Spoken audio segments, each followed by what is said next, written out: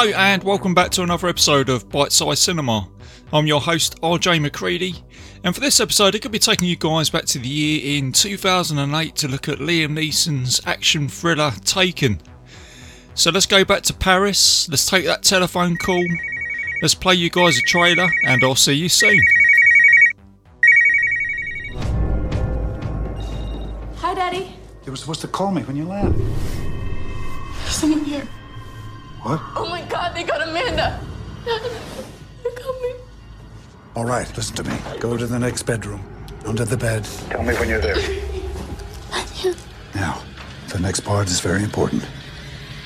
They're going to take you.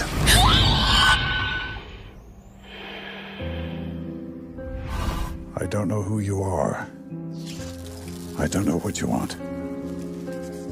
If you're looking for ransom, I can tell you I don't have money. But what I do have are a very particular set of skills. Skills I've acquired over a very long career. Skills that make me a nightmare for people like you. Where are they? If you let my daughter go now, that'll be the end of it. You have a 96-hour What? to never finding her. No. But if you don't, I will look for you. Where is she? I will find you.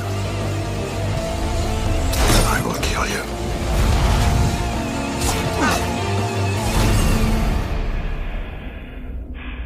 Good luck.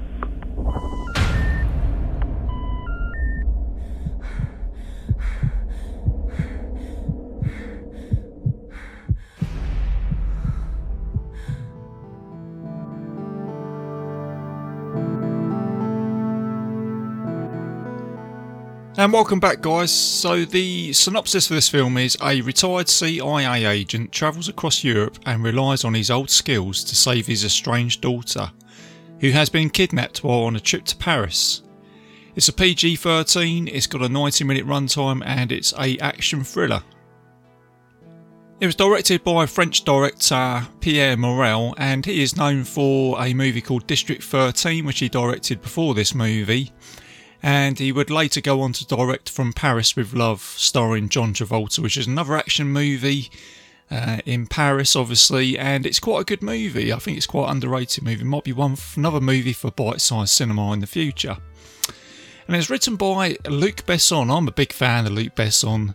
He is a writer, he's a director. He wrote the cult classic Leon with Jean Reno, who plays the assassin. The Transporter starring Jason Statham. I think that pretty much helped his career out. Bruce Willis's Fifth Element, that's a great sci-fi movie, and the cult classic assassin movie Nikita. So he has got a catalogue of movies. He is a bit of a legend in the world of cinema, Mr. Luc Besson. And Luc Besson and Pierre Morel came up with this idea whilst having some dinner. So whilst they were out having a bit of lobster and Chardonnay, they were talking to each other. They were probably saying, should we make a movie? Yeah, okay, what do you want to make? Let's make a movie about a CIA agent whose daughter gets kidnapped and he has to go and rescue. He's gone, yeah, fine, let's do it. So then they've gone to 20th Century Fox and Europa Corp. So it's two distributors who have amalgamated. So you basically got a Hollywood distributor and a European distributor. They said, fine, make the movie. Here's $25 million, go and make this film. And I think $25 million is a lot of money. It's a lot of money to me, but I think it's fairly low budget for the other movies that were being made around about this time. They then spoke about who they wanted to have as the lead character in this movie, as an actor. And they initially went to go and speak to Jeff Bridges about casting him as the lead role, but Jeff Bridges turned it down. He said it wasn't really something for him. So then they would go and speak to Liam Neeson. Liam Neeson accepted it, but at the time he thought that this would just be a low budget, straight to DVD action movie, because there was an awful lot of action movies about, a lot of them, gone straight to DVD, and Liam Neeson honestly took on this role because he wanted to go to France to learn a bit of karate, ironically, for a few weeks whilst he was starring in the film, and he also thought that this film wouldn't necessarily do any harm to his career, but he just thought that it'd just be something that he'll do, you know, a little bit of fun, bit of an action movie, and again, like I said, just a straight to DVD movie, and he was fine with that, and that was his expectation.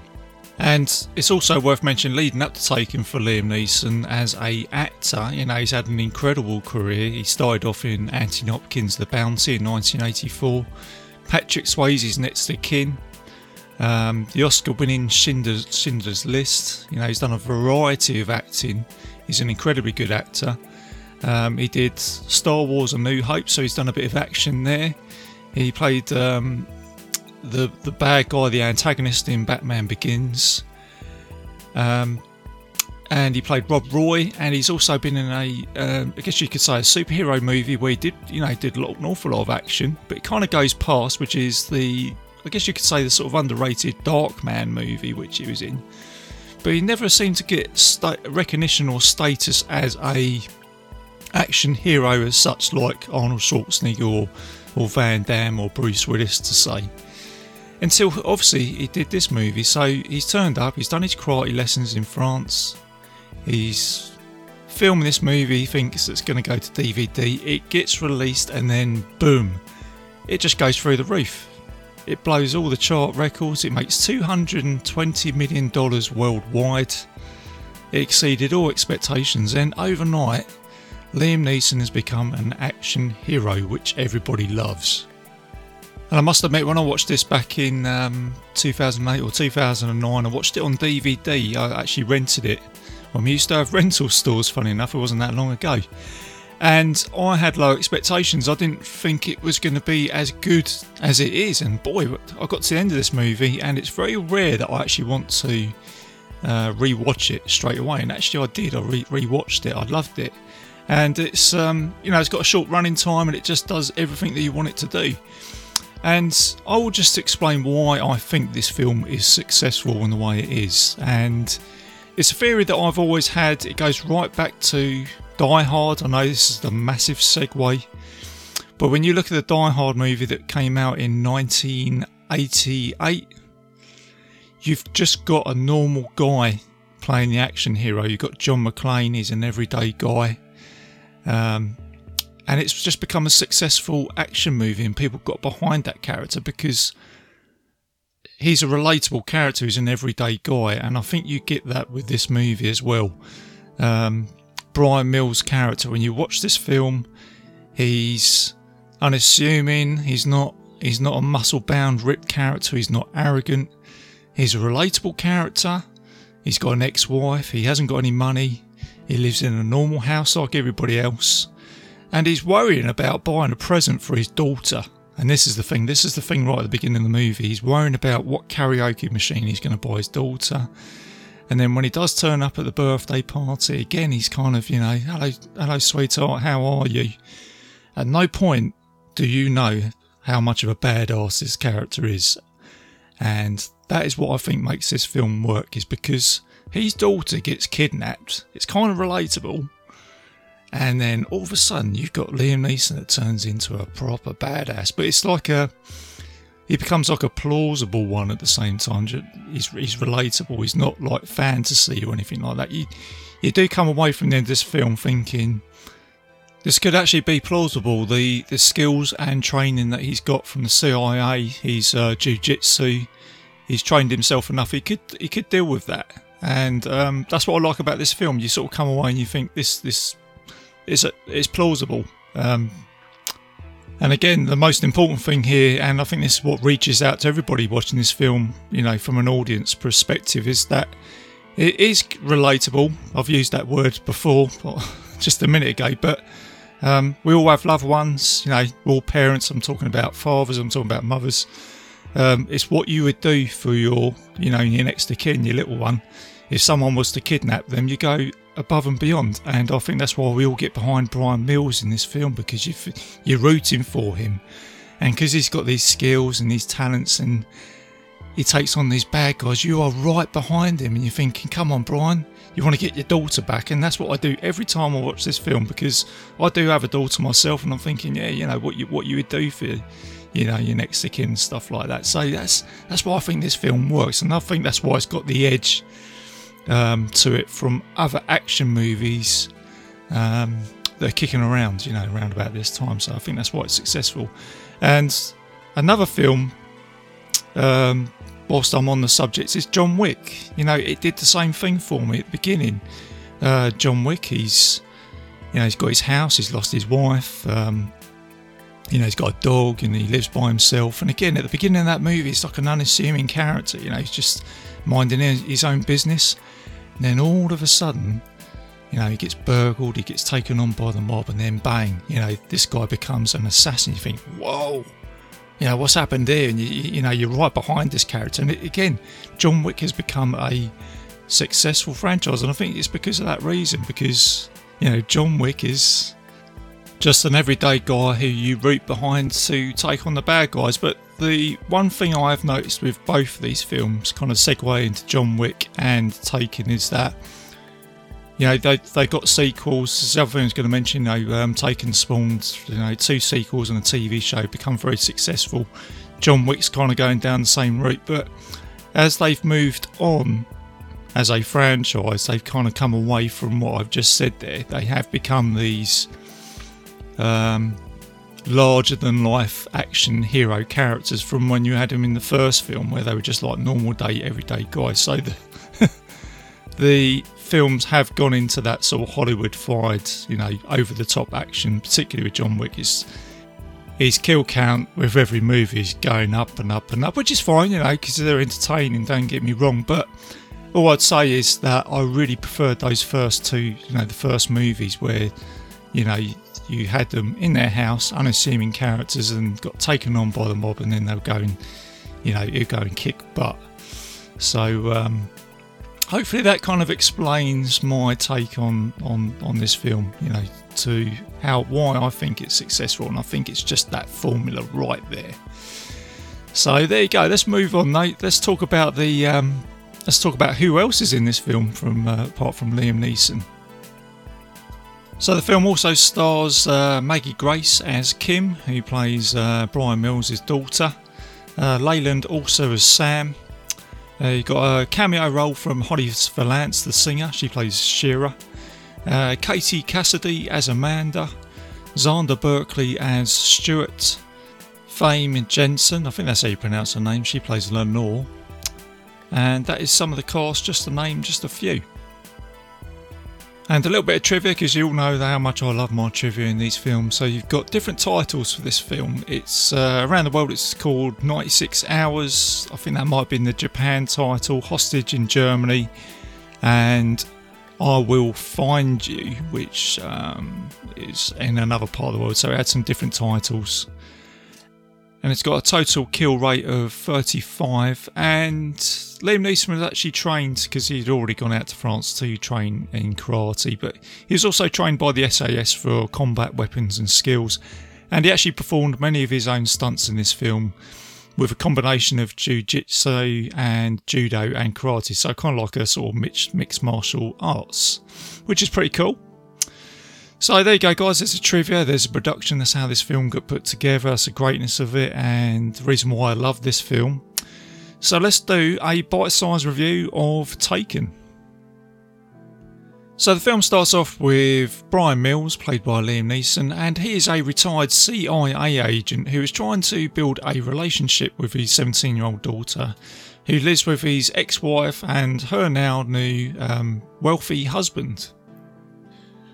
As I mentioned earlier on in the show, Brian Mills' character is very unassuming. At this point, you wouldn't know that he was a badass. He was just an everyday bloke. And then he gets offered a job with security for a pop concert to look after a singer, Shira, which is played by Holly Valance. And this job is offered to him by his ex-CIA buddies, who also have a particular set of skills, which you find out later on. And at the concert, whilst escorting Shira from a overcrowded concert, this is where you find out that he has these particular skills, because he takes on a guy with a knife and he takes him down pretty good with some, I think it's like some jiu-jitsu skills. And as a thank you for saving her life, Shira offers Brian some singing lessons to his daughter.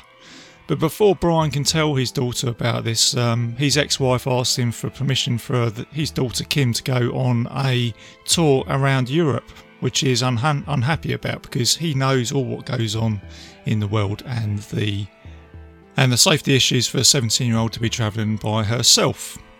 He tries to warn Kim and eventually he gives permission for this, but whilst at the airport, whilst Kim is about to go off with her friend, he finds out that they are actually going on a tour with a rock band, which is U2. Kim and her friend arrive in France and then they meet up with an attractive young Frenchman called Peter who offers to share a taxi. And then later that afternoon they get to the apartment and they're having a lot of fun. Kim's friend answers the door and they get abducted by some Albanian men. But before Kim gets abducted, she phones up her father, she speaks to Brian, and he tells her that she's going to be kidnapped. And this is where he comes out with that iconic line, and he says to the Albanian on the other end of the phone, he says, "I have a particular set of skills that make me a nightmare for you. I will find you, I will hunt you down, and I will kill you." So there's that iconic line. But a little bit of trivia here, this is just a little bit of a segue. Brian Mills wasn't the first one to actually say this. This was actually first used in a John Carpenter film going back to 1998, and that is James Woods' Vampires, where he tells his friend Montana, who's been bitten by a vampire, he actually comes out with his words at the end of the movie. He says, "Look, I'm going to give you 2 weeks, but after that 2 weeks I will hunt you down, I will find you, and I will kill you." So there you go, it's actually said by that badass Jack Croce. So, but I'm not going to take anything away from the Brian Mills characters. He does it great, it's iconic, it's brilliant, and it works really well for this movie. But I just thought I'd segue into a little bit of John Carpenter trivia because I haven't mentioned JC for a little while now on the show. But going back to Paris with time running out, with the Albanians kidnapping Brian Mills' daughter, he now goes to his ex-wife's husband. He's got an awful lot of money and he says, "Right, I told you about this, guys, you wouldn't listen to me, so I need a flight to Paris yesterday." And he gets himself out there, he goes to the airport, and his first port of call is the actual apartment where they got kidnapped, and he finds a damaged mobile phone and he goes through all the images and he finds a picture of Peter, that good looking Frenchman, that creepy French dude who was behind getting his daughter kidnapped. So he pays a visit to the airport, he finds Peter and he's like, "Hello Peter, how you doing?" Chucks him in the back of a taxi and it's a great scene. He gets this slimy dude, gives him a good old sort out at the airport. Peter runs away, you get a chase scene, you get Brian Mills in the car, you can see he can drive that car pretty well, and Peter gets splattered by a truck before we can get any information out of him. Whilst all this is happening, I forgot to mention this, Brian's CIA buddy is making all the inquiries about this Albanian gang, and he says that you've only got 96 hours to find a daughter or else, she's just going to disappear. So the clock is now ticking. Brian then seeks the help of a French intelligence agent, Jean-Claude, who informs him that there is a red light district brothel and he believes that the Albanians are operating from there, so he gives him some intelligence, but then he says to him, "Don't get involved." But Brian basically tells him to go to hell, and he goes to visit this brothel and he finds some young girls. They've been overdosed with drugs and they've been turned into prostitutes. He tries to rescue some of the girls, but upon this he gets attacked by an Albanian gang and you get a gunfight scene. You get a really good action scene, you get some shooting, you get some fighting, you get a good car chase. Brian manages to rescue one of the girls who's actually wearing a denim jacket of one of Kim's friends. And then the next morning after their escape, this girl tells him that Kim and her friend were taken to a safe house by the Albanian gang. So Brian poses as his friend Jean-Claude and he enters the house under the pretense and he starts negotiating with the gang and he's trying to find out who Marco is, and everybody starts saying, "I'm Marco, I'm Marco." So he tries to get a bit clever and he's put himself in a real situation here. He's outnumbered by about 10 to 1. He picks up some sugar and he says, "How'd you say sugar?" And they say, "Sugar," like that. And then he says, "Can you pronounce this name for me as well? And he sort of gives him a bit of paper and he says, gives it to one of the guys and he says, good luck. And then that's how he puts the two together with that telephone call. And this is where Brian finds out that he's just found Marco, and he says to him, I told you I'd find you. I was on the phone with you and I told you I had a particular set of skills and I will find you and I will kill you. Marco pulls out a gun. This is where Brian takes it off him. He starts shooting up all the other gang members. He has a really good fight, puts in his jiu-jitsu skills. You get a really good fight scene here. And after this fight sequence, he captures Marco alive. He has a quick search of this house and he finds Kim's friend dead on a bed. She's all drugged up. She's died of an overdose. So then he takes Marco into a room, puts him onto a chair and he starts questioning him. He says, what have you done with my daughter?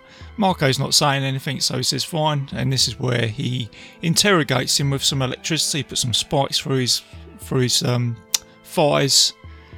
And he starts saying electricity's not too good round here. Apparently it doesn't trip. And then he leaves it running. Marco then tells him about Patrice St. Clair, who is an buyer for young girls. For a prostitution ring.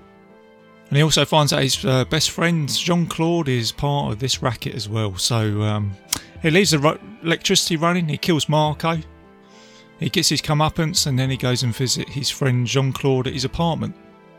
And this is where he exposes Jean-Claude's nasty little game to his wife. And in order to get the information from him about the whereabouts of his daughter, he shoots his wife through her shoulder and gets the information he needs from Jean-Claude before knocking him out.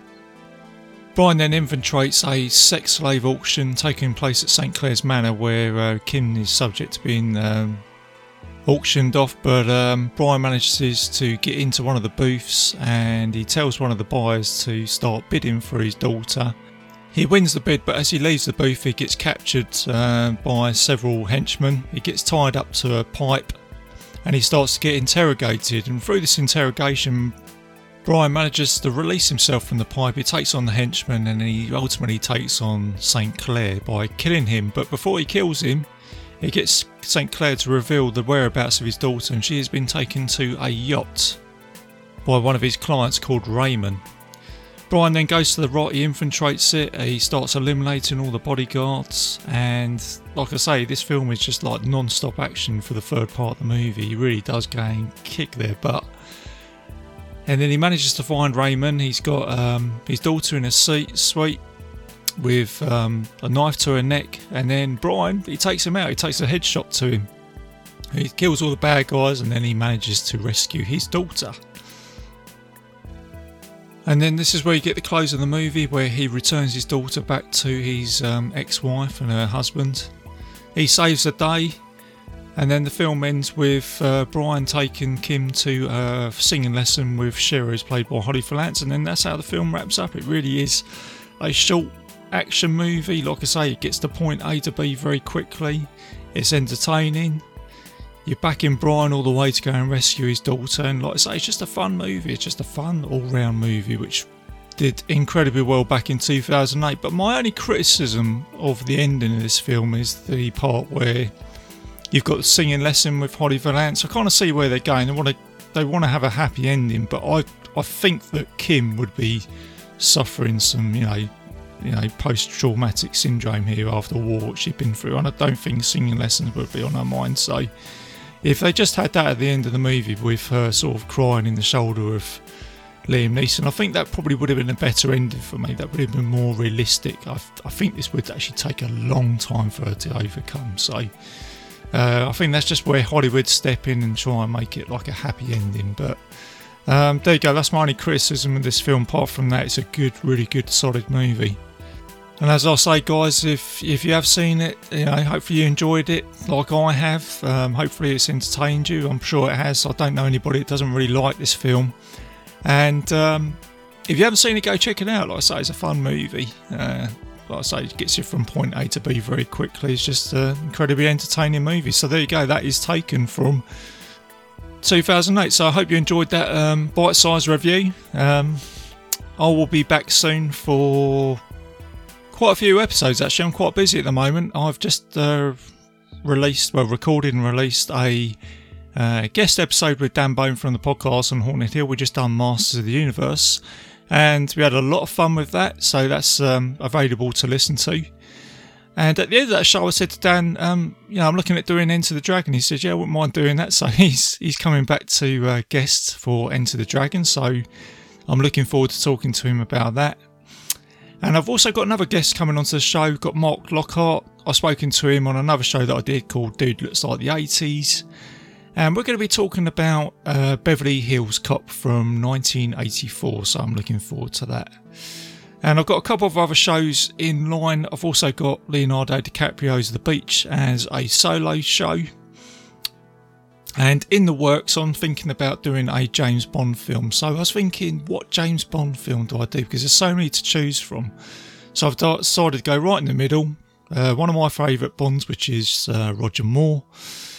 And I really like the one where he took on Scaramanga. That's it. It's where James Bond versus Count Dracula. It's the man with the golden gun. So I'm going to be taking a look at that. So that will be dropping sometime soon. So look out for that.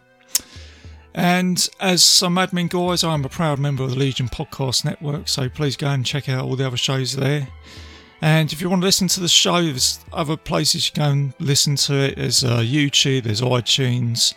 And if you put Bite Size Cinema Podcast Legion into Google, it will give you some choices for some other players to listen to the show. So there you go, guys. That's it. I'll close the show. Keep it bite size, keep it fun, and I will see you soon.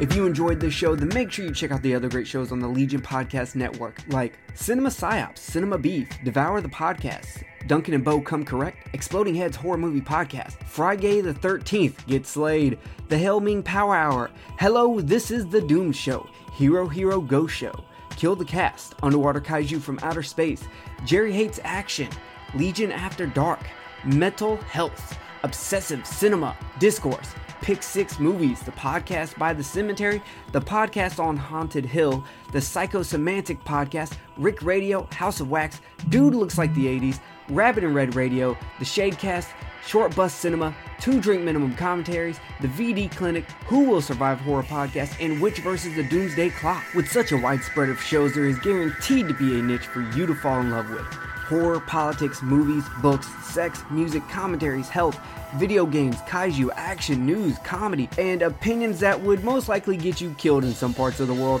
We are proud to bring you some of the best podcasting in the world. Check us out at www.legionpodcast.com, iTunes, Spotify, Stitcher, YouTube, and any other dark corner of the internet where podcasts can be found.